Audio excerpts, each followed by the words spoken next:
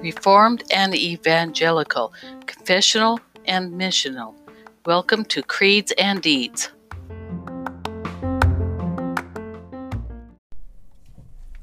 Hi, thank you guys for joining me today. It is Witness Wednesday, and today I am going to share a conversation that I had with an old friend of mine named Alex. We were friends throughout high school and then for quite a while after high school, and man, we had a lot of we spent a lot of time together, and we had some crazy different things that we happened to us together and stuff, and helped out each other in multiple ways and stuff. Yeah, and I hadn't talked to him in probably, I don't even know, 10 years or more, and saw him over on Facebook, and we kind of started talking a little bit, a couple times, and then never really had much of a conversation, but he messaged me last week and said he wanted to talk to me. Actually, I think I messaged him, but anyways, he said that he would like to get on the phone and talk with me, and kept trying to and never had a chance. And then finally today I had a chance. Last night I asked him if he was available anytime soon, and he told me that he was. And then I asked him, I was like, did I hear, because he had said something that made me think that maybe he'd become a Christian. So I asked him, I was like, did you become a Christian? And he's like, no, but I've been wondering about that, and wondering about how I have such a strong faith and everything, and he wanted to talk to me more about it. And so today we were able to talk, and he had some really good questions, and it seems to me like he's really, he said in the conversation, he says some stuff about how he is interested in how people can have this surety, this sense of knowing what's coming for them, like knowing Christ and stuff. I have a surety about where I'm going to go when I die and stuff.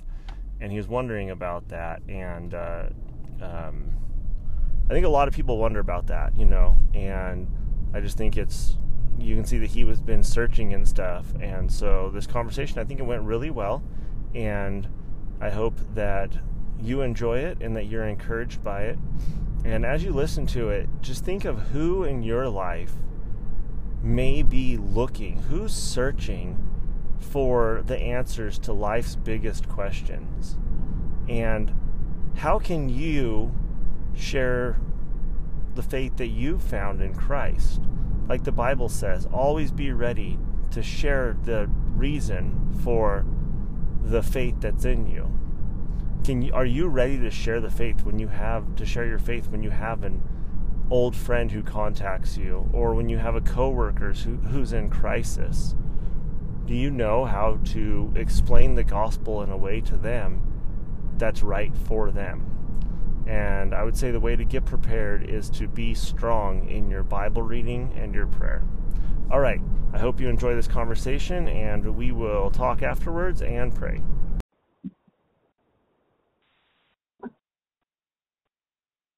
All right, uh-oh. Oh, yeah, are you there? Yeah, I'm here.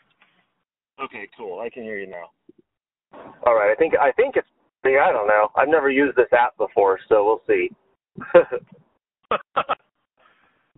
I usually use the app that I create my podcasts on every day. I use it usually if I'm doing an interview, but I found this new thing where I can record actual phone calls, so I thought I'd do that.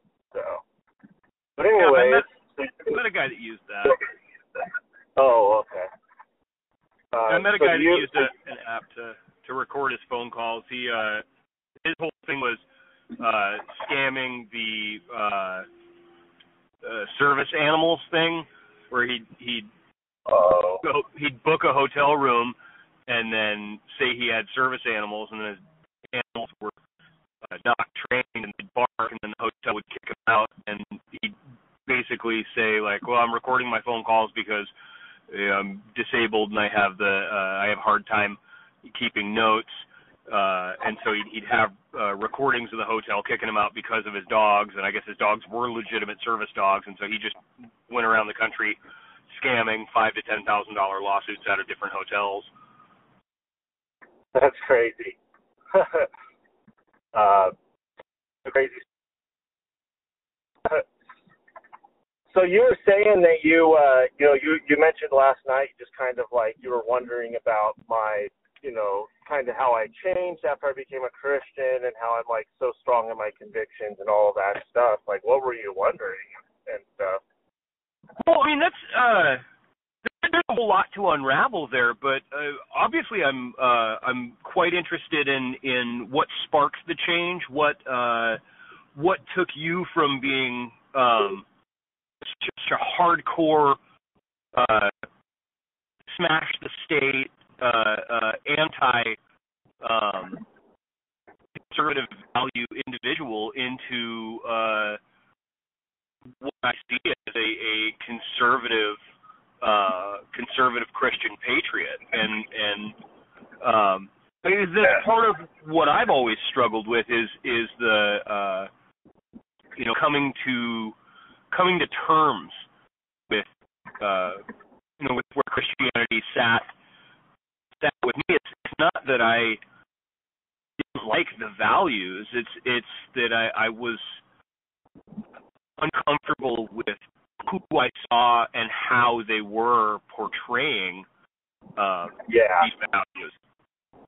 Yeah, and I can understand that. I mean, you do see a lot of like hypocritical type things in Christianity where people will say one thing and then act a completely different way, or stuff like that. So it can be very like, for people from the outside like looking in, it can be very like why would I want to be like that? I can understand that. So tell me, what do you kind of like actually believe about like the afterlife? Like what do you think happens after somebody dies? It's something that I still struggle with. I don't feel like I have any answers as to what does happen, if anything. I've seen death. I've watched people die, and it does seem like something leaves. Call it the spirit or the soul, what have you.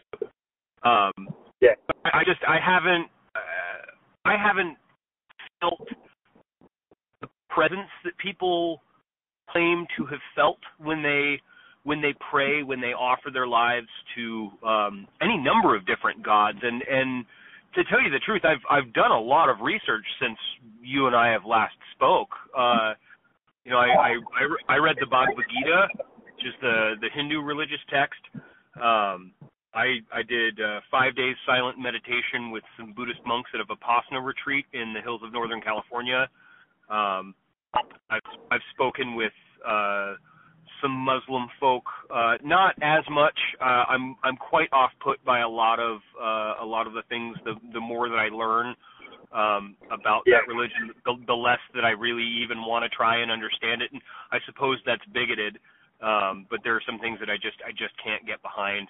The sexual relations with children and things of that nature.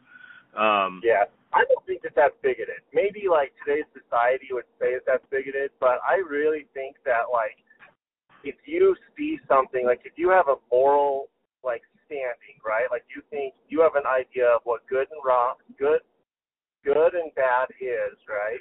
And you see something and you're like, no, that's bad. I don't think it's bigoted to be like, I don't want anything to do with it because that's bad, right? You know what I mean? Like, I wouldn't want anything to do with, what do they call it, man-boy love society or whatever the hell they call themselves, like the guys, like the pedophiles, Yeah, the NAMBLA, the North American Man-Boy Love Association. Yeah, I wouldn't want anything to do with that because it's like, I don't want anything to do with pedophiles, like I'll call out pedophiles for being wrong, and I don't think that's bigoted. You know what I mean? So... yeah. Yeah. But anyway, so go ahead. No, go ahead. Oh, you're cutting out really bad. Yeah, you've been cutting out this entire call. Yeah, me too, or you too. I don't know why it's doing that. Must be just bad service for some reason. Yeah, I'm showing 4 bars of 4G. Yeah, I'm showing 5, but I don't know why it's acting like that. Anyways, so I mean, I can understand you at least, but so it sounds to me kind of like you're just like you have an idea that there's something. I mean, it seems like there probably is something because you have been looking around at different stuff, so you have at least an idea that maybe there is something, but you're just not really sure about it or whatever. Yeah, that's a fair assessment of where I'm at. I'm just starved for the sense of surety, because there are of all the religions that I've looked into, Christianity checks the majority of the boxes for a way of life that I would like to live. The only thing that's ever really held me back is that lack of surety, that lack of faith, I guess one could call it. Yeah. People talk about a feeling of warmth or a feeling of absolute knowing, or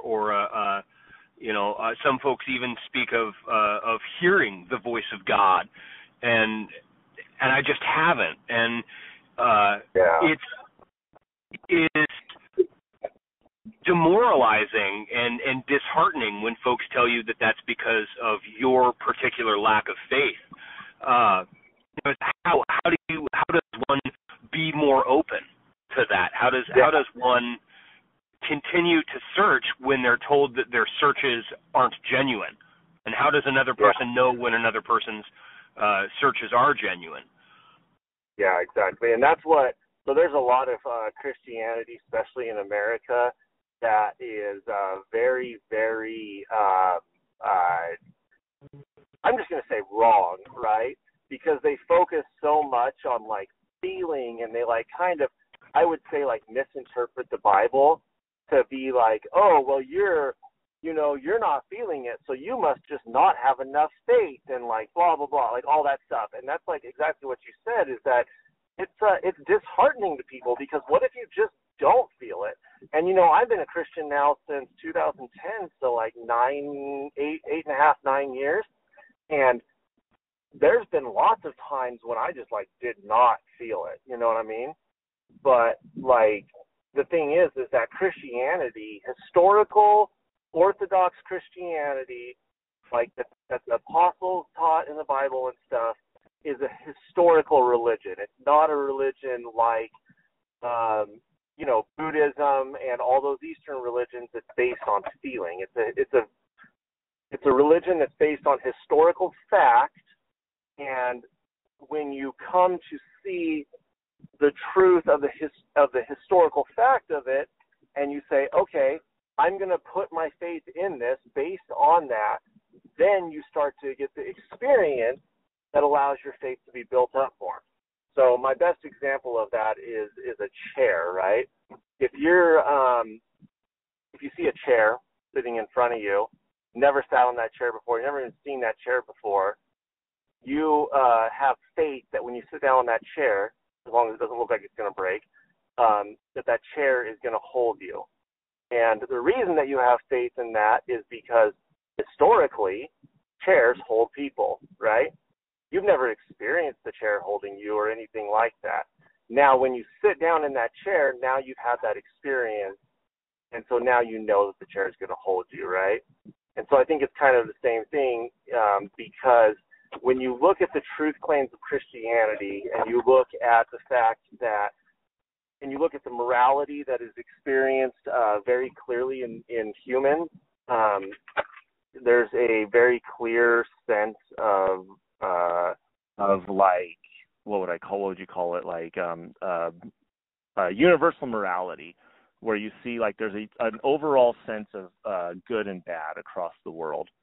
And so you see that first of all, let's start with that, right? Let's start with the fact that no matter where you go in the world, there is a general sense of good and bad.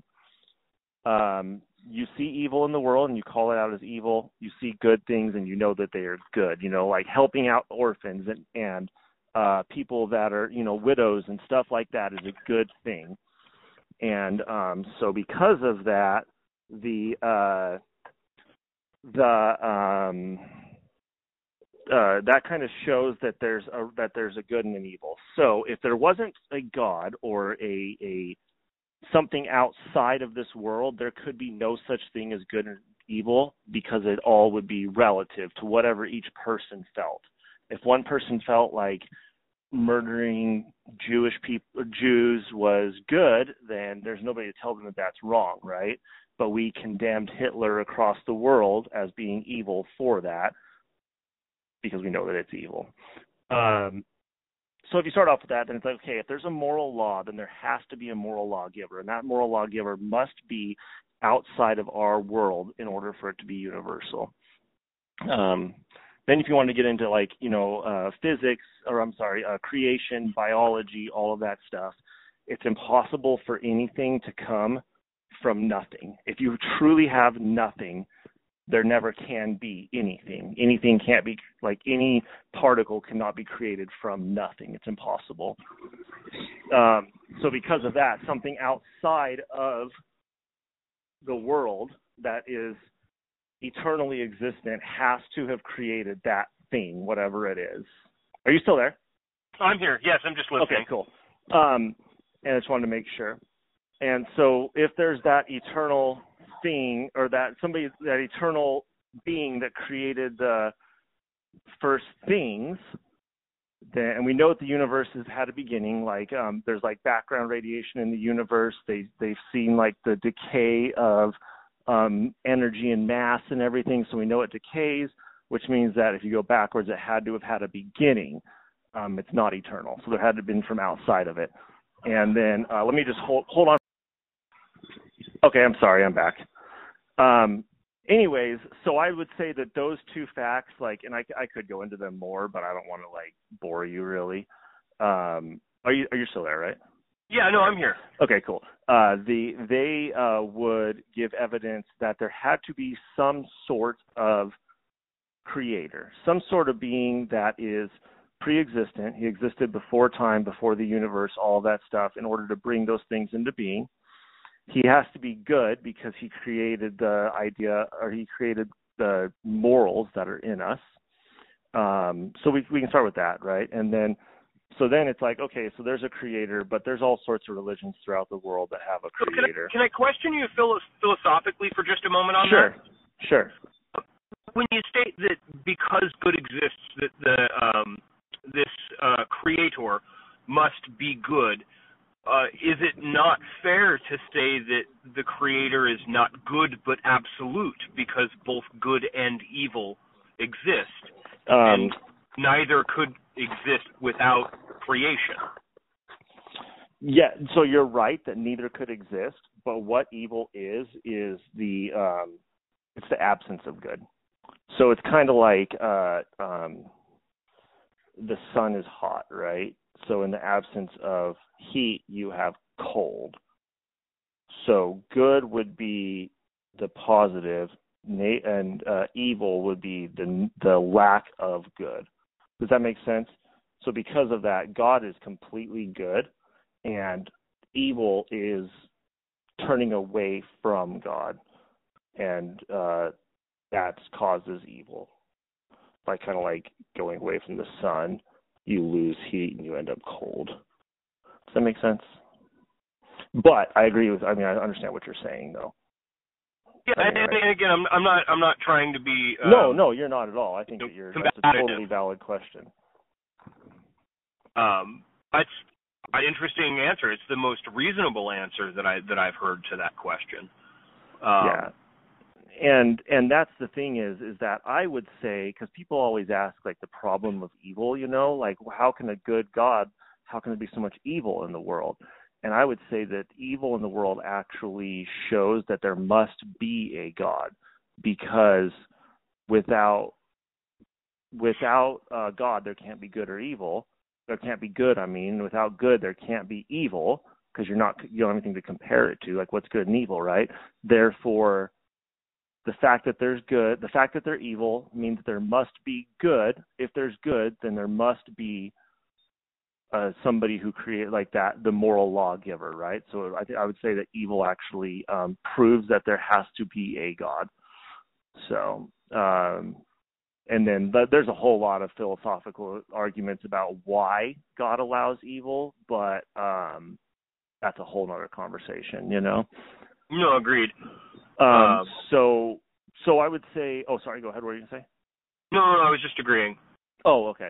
I was just going to say, so then the next place to go would be, okay, so we've established that there must be some sort of being who is good, has established the, morals and everything like that. And the Bible actually says that it's that God wrote the law in our hearts. That's why we, even somebody who's never been around Christianity has the idea of good and evil. But anyways, and then there's... To interject on that just for a moment, how then does one explain, pure lack of empathy that's been scientifically documented in individuals with sociopathy and psychopathy? Yeah, I mean that's I would say that that's all a result of the fall, because I believe that God made humans perfectly good, but when Adam and Eve turned away from God, ate of the fruit of the tree, and were cursed, the whole world was cursed, and that created all sorts of sickness and death and all of that stuff, and and so all of that type of stuff that we see, because I would say that, things like sociopathy, all that stuff is a kind of sickness, would be a result of the fall. Does that make sense? Okay. So you're saying that Adam and Eve were created as perfect beings, and it's the choice to disobey through free will that has led to a spiral, so to speak, that would exactly. So the language that I would use would be that the Bible, or what the Bible kind of says, is that yes, Adam and Eve were created perfect and they were created good, and they were in communion with God, but then they chose to sin and turn away from God. When they did that, they cursed all of God's creation, and they actually lost their ability to have a perfect free will, because now through that spiritual death that they experienced, they became spiritually dead. They died spiritually, and they became slaves to sin. So they actually lost their ability, along with all of creation, to have a perfect free will. Does that make sense? And what that results in is the fact of why people are naturally inclined to evil. So you see a kid, you don't have to teach a kid how to lie, you have to teach a kid how to tell the truth. Example of it. Okay. So, yeah. So anyway, would you say that that's why life expectancies had dropped from 900 plus years to the 100-ish, if you're lucky now? Yeah, so I really haven't researched that much. I've always kind of wondered about that, because there's a lot of speculation about why that is, you know what I mean? Why the Bible says that Adam and Eve lived for that long, but now we only live for this long.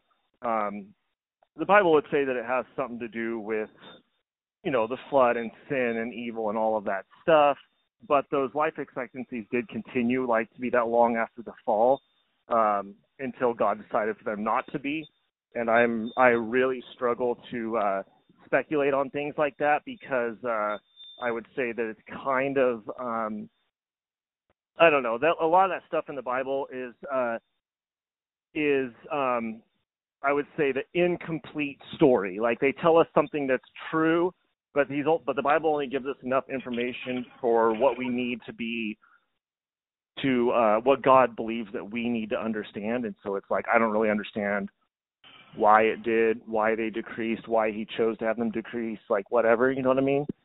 Like maybe the world was, I mean, I've had thoughts of like maybe years were different back then, you know, like maybe the world went around the sun faster, or maybe, you know, like I don't know, like I've heard all sorts of things, so I just don't know. But yeah, anyways.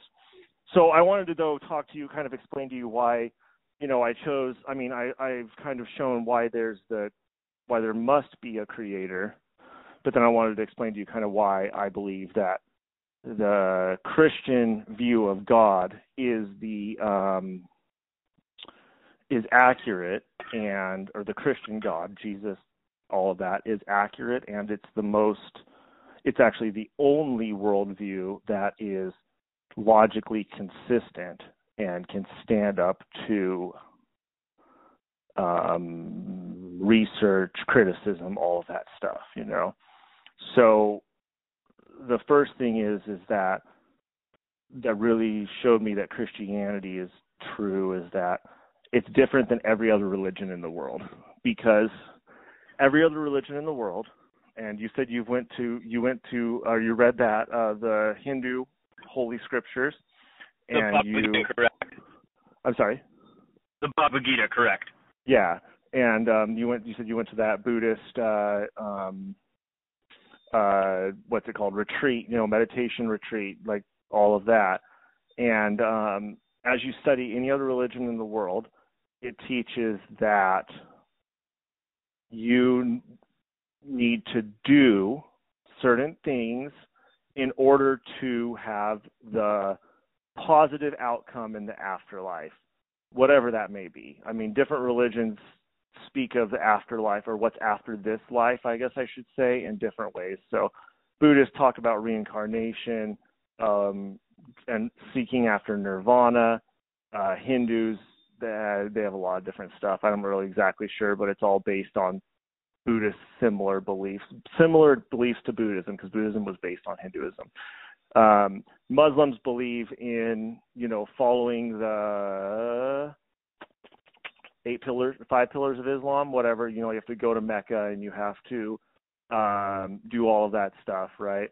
And Judaism believes in following the law in order to get to heaven, all of that. Christianity is completely different than that, because Christianity says that you are not good and that you've sinned against a perfect and holy God, and that God is perfectly just, therefore he must punish all sin. And because he's holy and perfect and just, he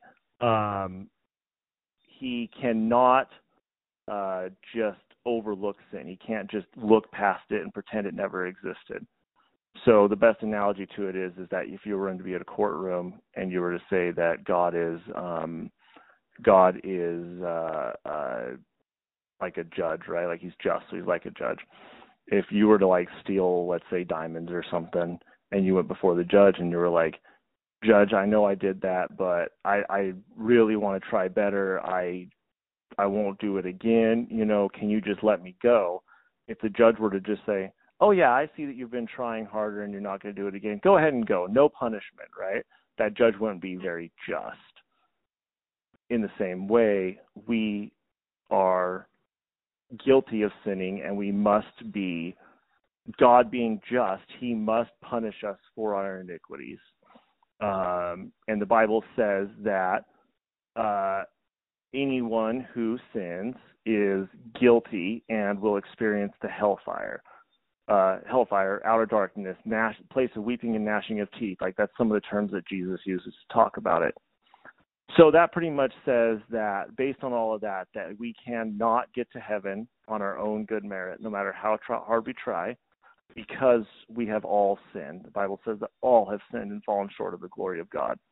And if you experience that outside of like looking at the Bible, if you think about your own life and anybody else's life, you know that that's true. Every single day, each one of us sins and does things that we aren't proud of, multiple ways, you know, things that we wouldn't want to have played on a screen in front of our closest family and friends. We want them to see the things that we do, right? Is that right? I mean, do you agree with that? Yeah, I would agree that's a fair assessment. Yeah. So Christianity is the only one that accurately diagnoses the problem, which is what we just talked about, and then they're the only one that have the only religion that has a logical or an actual logical and workable solution to the problem. And that is that although we cannot make it on our own, God sent his own son, Jesus Christ, to earth, came as a baby, born of the Virgin Mary. He lived a perfect life, never sinned, right? And then because Jesus is God, God the Son, he was able to live that perfect life, and then he died a sinner's death by being hung on the tree, on the cross, right? And when he did that, he took the full wrath of God's righteous judgment for all sins, for all believers, for all time. He took all of that judgment and wrath upon himself. When he did that, God's justice then was completely fulfilled because Jesus was punished. The punishment has been paid. The fine has been paid. So now, by having faith in that, by believing in that and trusting in that, it's called penal substitutionary atonement. What it means is that our penalty was the penalty that we deserve. He has taken that. He is our substitute. The atonement has been paid for by him if we have faith in him and we believe in him. And then in order to prove it, he historically wrote, it's historical fact. It can be argued and stuff, but it's been proven multiple times that the preponderance of evidence, like the amount of evidence of his resurrection is beyond doubt, that he was actually physically raised 3 days later from the dead and then ascended into heaven. I mean, there was 500 witnesses that saw him. The body is gone, even though it was sealed by a Roman seal and guarded by Roman guards, And so that it shows that he did raise from the dead, and it proves that he actually did have power over the grave, and therefore he had the power to forgive us for our sins by his blood. And then what's more than that is he doesn't just forgive our sins, but his righteousness is actually credited to us. So now God no longer sees us as the sinful creatures that we are, but he sees us clothed in the righteousness of his son, Jesus Christ. And so because of that, and the historical facts for all of that, I mean, Jesus, if he had been just whatever, somebody that was lying, he could have easily just said oh, I spiritually rose again, right? Because you can never prove that wrong. His body could still be there, and they would never be able to say, no, he actually didn't. His spirit's still here, right? But no, he said he would physically rise again, and then he did. And then, to go on with that, too, the book of Isaiah in the Bible, it was written 1,500 years before Jesus was born.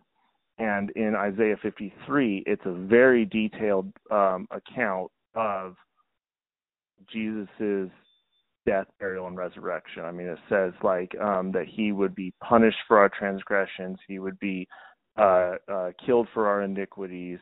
All of this graphic things that's very clearly talking about Jesus, and it was written 1,500 years before him. So you can see that it's it proves that he is who he says he was, that he was who the prophets are talking about, and all of that stuff. And so that's kind of what I was talking about the historical facts of it, is that all the evidence of his resurrection, miraculous resurrection, and then you see the apostles, who lived after the apostles who walked with him and everything, and then lived afterwards. They wrote these books in times when, the books of the New Testament, the last book of the New Testament was written in 95 AD, Jesus died in about 33 AD.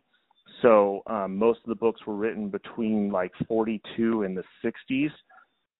So within like whatever 20 to 30 years after he died. So there would have been people all over that region that had seen him. And if this stuff had been lies, that would have gotten called out and those books would have been destroyed, right? But they weren't. They've survived throughout history. And we have manuscripts going back. We have thousands of manuscripts going back to the 1st century, or like the 3rd century, I guess, really would be like the oldest ones. But that are all super accurate. I mean, like they're all like, it shows that the Bible hasn't been changed or corrupted or anything like that. It's been it's been like, you know, continually correct throughout the whole time. There's like little bits of like changes in it due to like a scribe's pen, or a scribe like writing a word the wrong way or whatever. But it's not like a change really. It's like a little error in one of the manuscripts. But overall, all the manuscripts match. And there's way more manuscripts than there is of things like, you know, Homer's The Odyssey and the Iliad and like all of that stuff.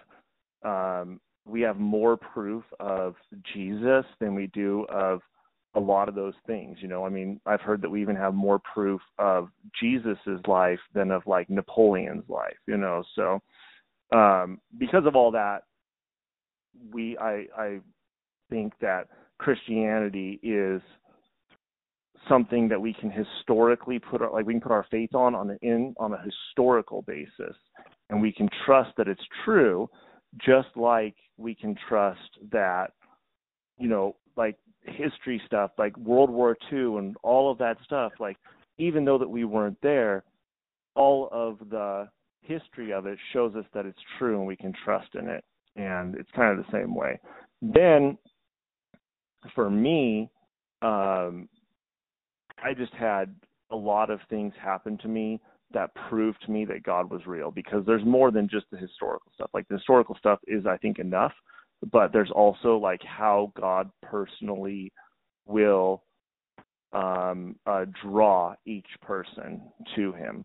So for instance, in my experience, I had multiple people. I had some Christians. I went on a date with a Christian lady, and she said some stuff to me. I met some middle of the night. These two people walked up to me in Walmart and started talking to me. And then, you know, a guy that I work with had some, you know, randomly just we had a conversation about stuff, and that got me thinking. And so I've just experienced times when it was clear that God was saying, like almost like reaching out his hand and saying, like, hey, I'm here through normal means, like not any like weird, you know, mystical feeling or anything, but through normal means, saying like, hey, I'm here, you know, come to me, I'm real, right? And so then when I chose to put my faith in him, I confessed my sins and I asked for forgiveness.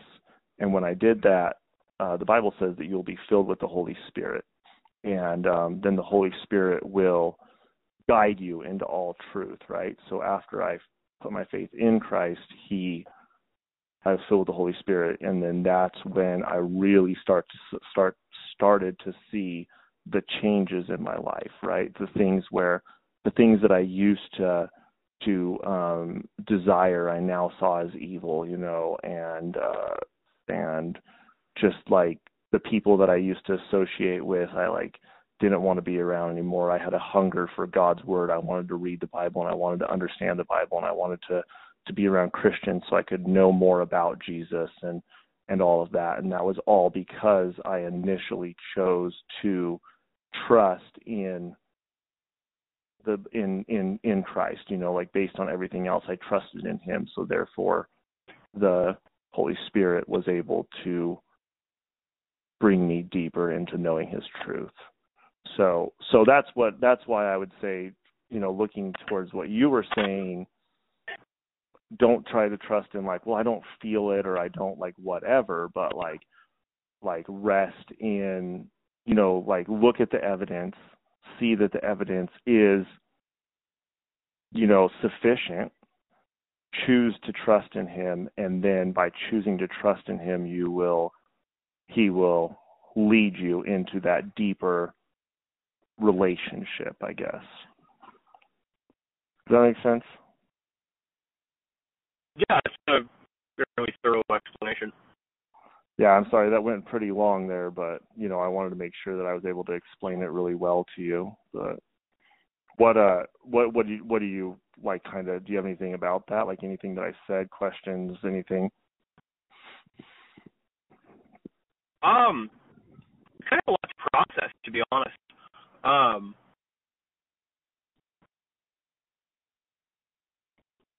No, it's a fairly logical argument. Yeah. So let me say this to you then. Why don't you? What I would recommend to you is to find a Bible, preferably not a King James version because they're almost impossible to read because they're written in like the 1600s.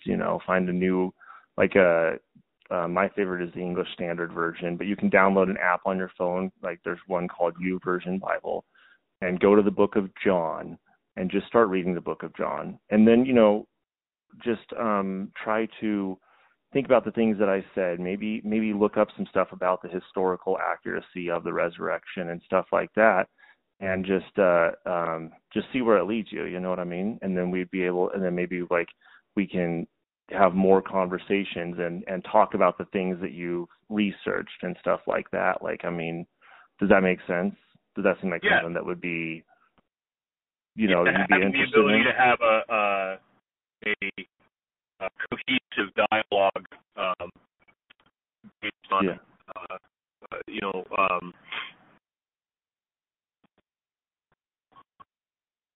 based on the word and how it's written and how it's interpreted. Yeah, exactly. Yeah. I think that would be awesome. So, we have each other's phone number now, and we have, we can text and we can message and everything like that. And, you feel free to message me or call me with any questions, and I'll totally answer them. So I think it's awesome to reconnect with you and everything, and to be able to have that, to be able to sit here and talk to you again after, heck, I don't know, we haven't probably talked in 10 years at least, probably more than that, honestly. So it's pretty cool anyways. It's been a long time. Yeah. Well, hey, I'm sorry. I just realized what time it is, and my wife and I have to go to the store. We have to pick up our groceries here in 10 minutes. So I really, really have to let you go. But are you able to talk again really soon? Can we text? Yeah, sure. Okay. I'm really sorry to let you go without really finishing our talk, but I really got to let you go. No, quite all right. Life takes precedence. I'll do some reading in the Book of John, and we can speak about that in a few days. Okay, cool. Sounds good. All right. Talk to you later. All right, talk to you later, Alex. Bye. Bye.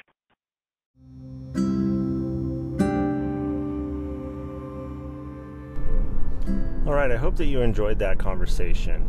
In that conversation we talked about some things that are very pressing questions for people in the world. Things like, where do we come from? Why do we have a sense of good and evil? And is all those things just relative, or are they an objective truth? And, what is evil here for? Where did evil come from? Why is there evil? And what happens when I die? And, the answers to all of those and so many other questions are truly found through faith in Christ by reading the Bible.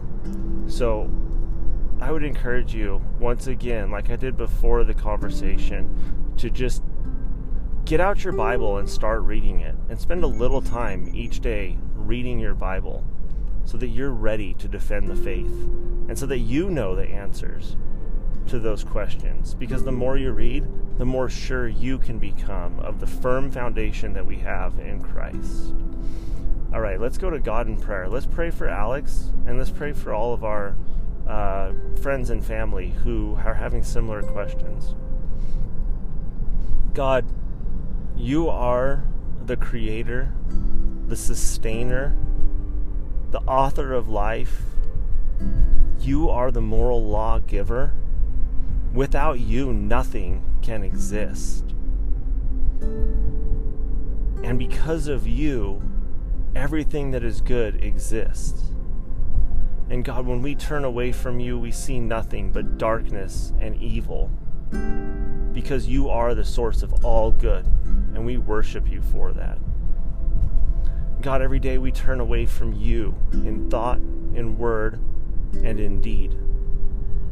So God, as we come to you now in prayer, we confess our sins, ask that you will forgive them and cleanse us by the blood of your Son, Jesus, and make us righteous again, so that we can come boldly before the throne of grace, having been washed by the blood of Christ, and knowing that you accept us and that you see us clothed in the righteousness of your Son.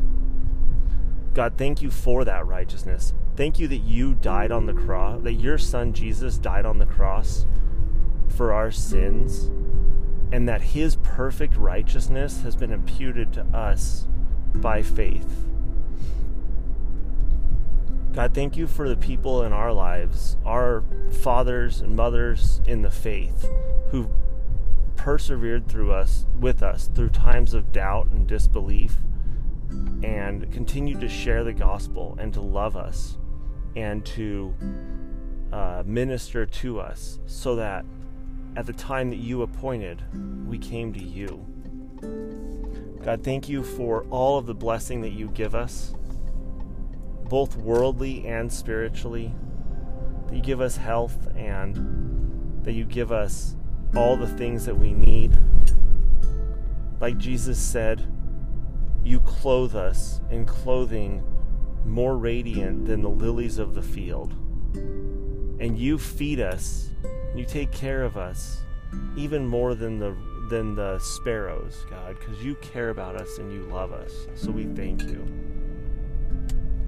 God, I want to pray for this conversation that I had with Alex, and I want to pray for Alex, that you will bring him to a knowledge of you. God, I pray that conversation was glorifying to you, and if there was anything that I said that wasn't true, that you would bring it to mind so that I can get a hold of him and make sure that I clarify that.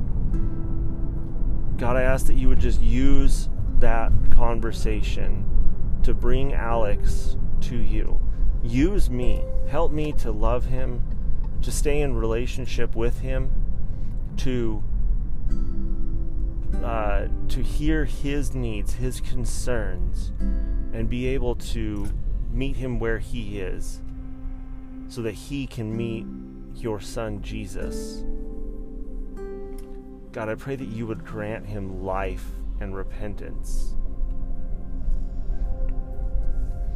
And now we pray, Our Father, who art in heaven, hallowed be thy name. Thy kingdom come, thy will be done, on earth as it is in heaven. Give us this day our daily bread, and forgive us our debts as we forgive our debtors. And lead us not into temptation, but deliver us from evil. For thine is the kingdom, and the power, and the glory, forever and ever. Amen.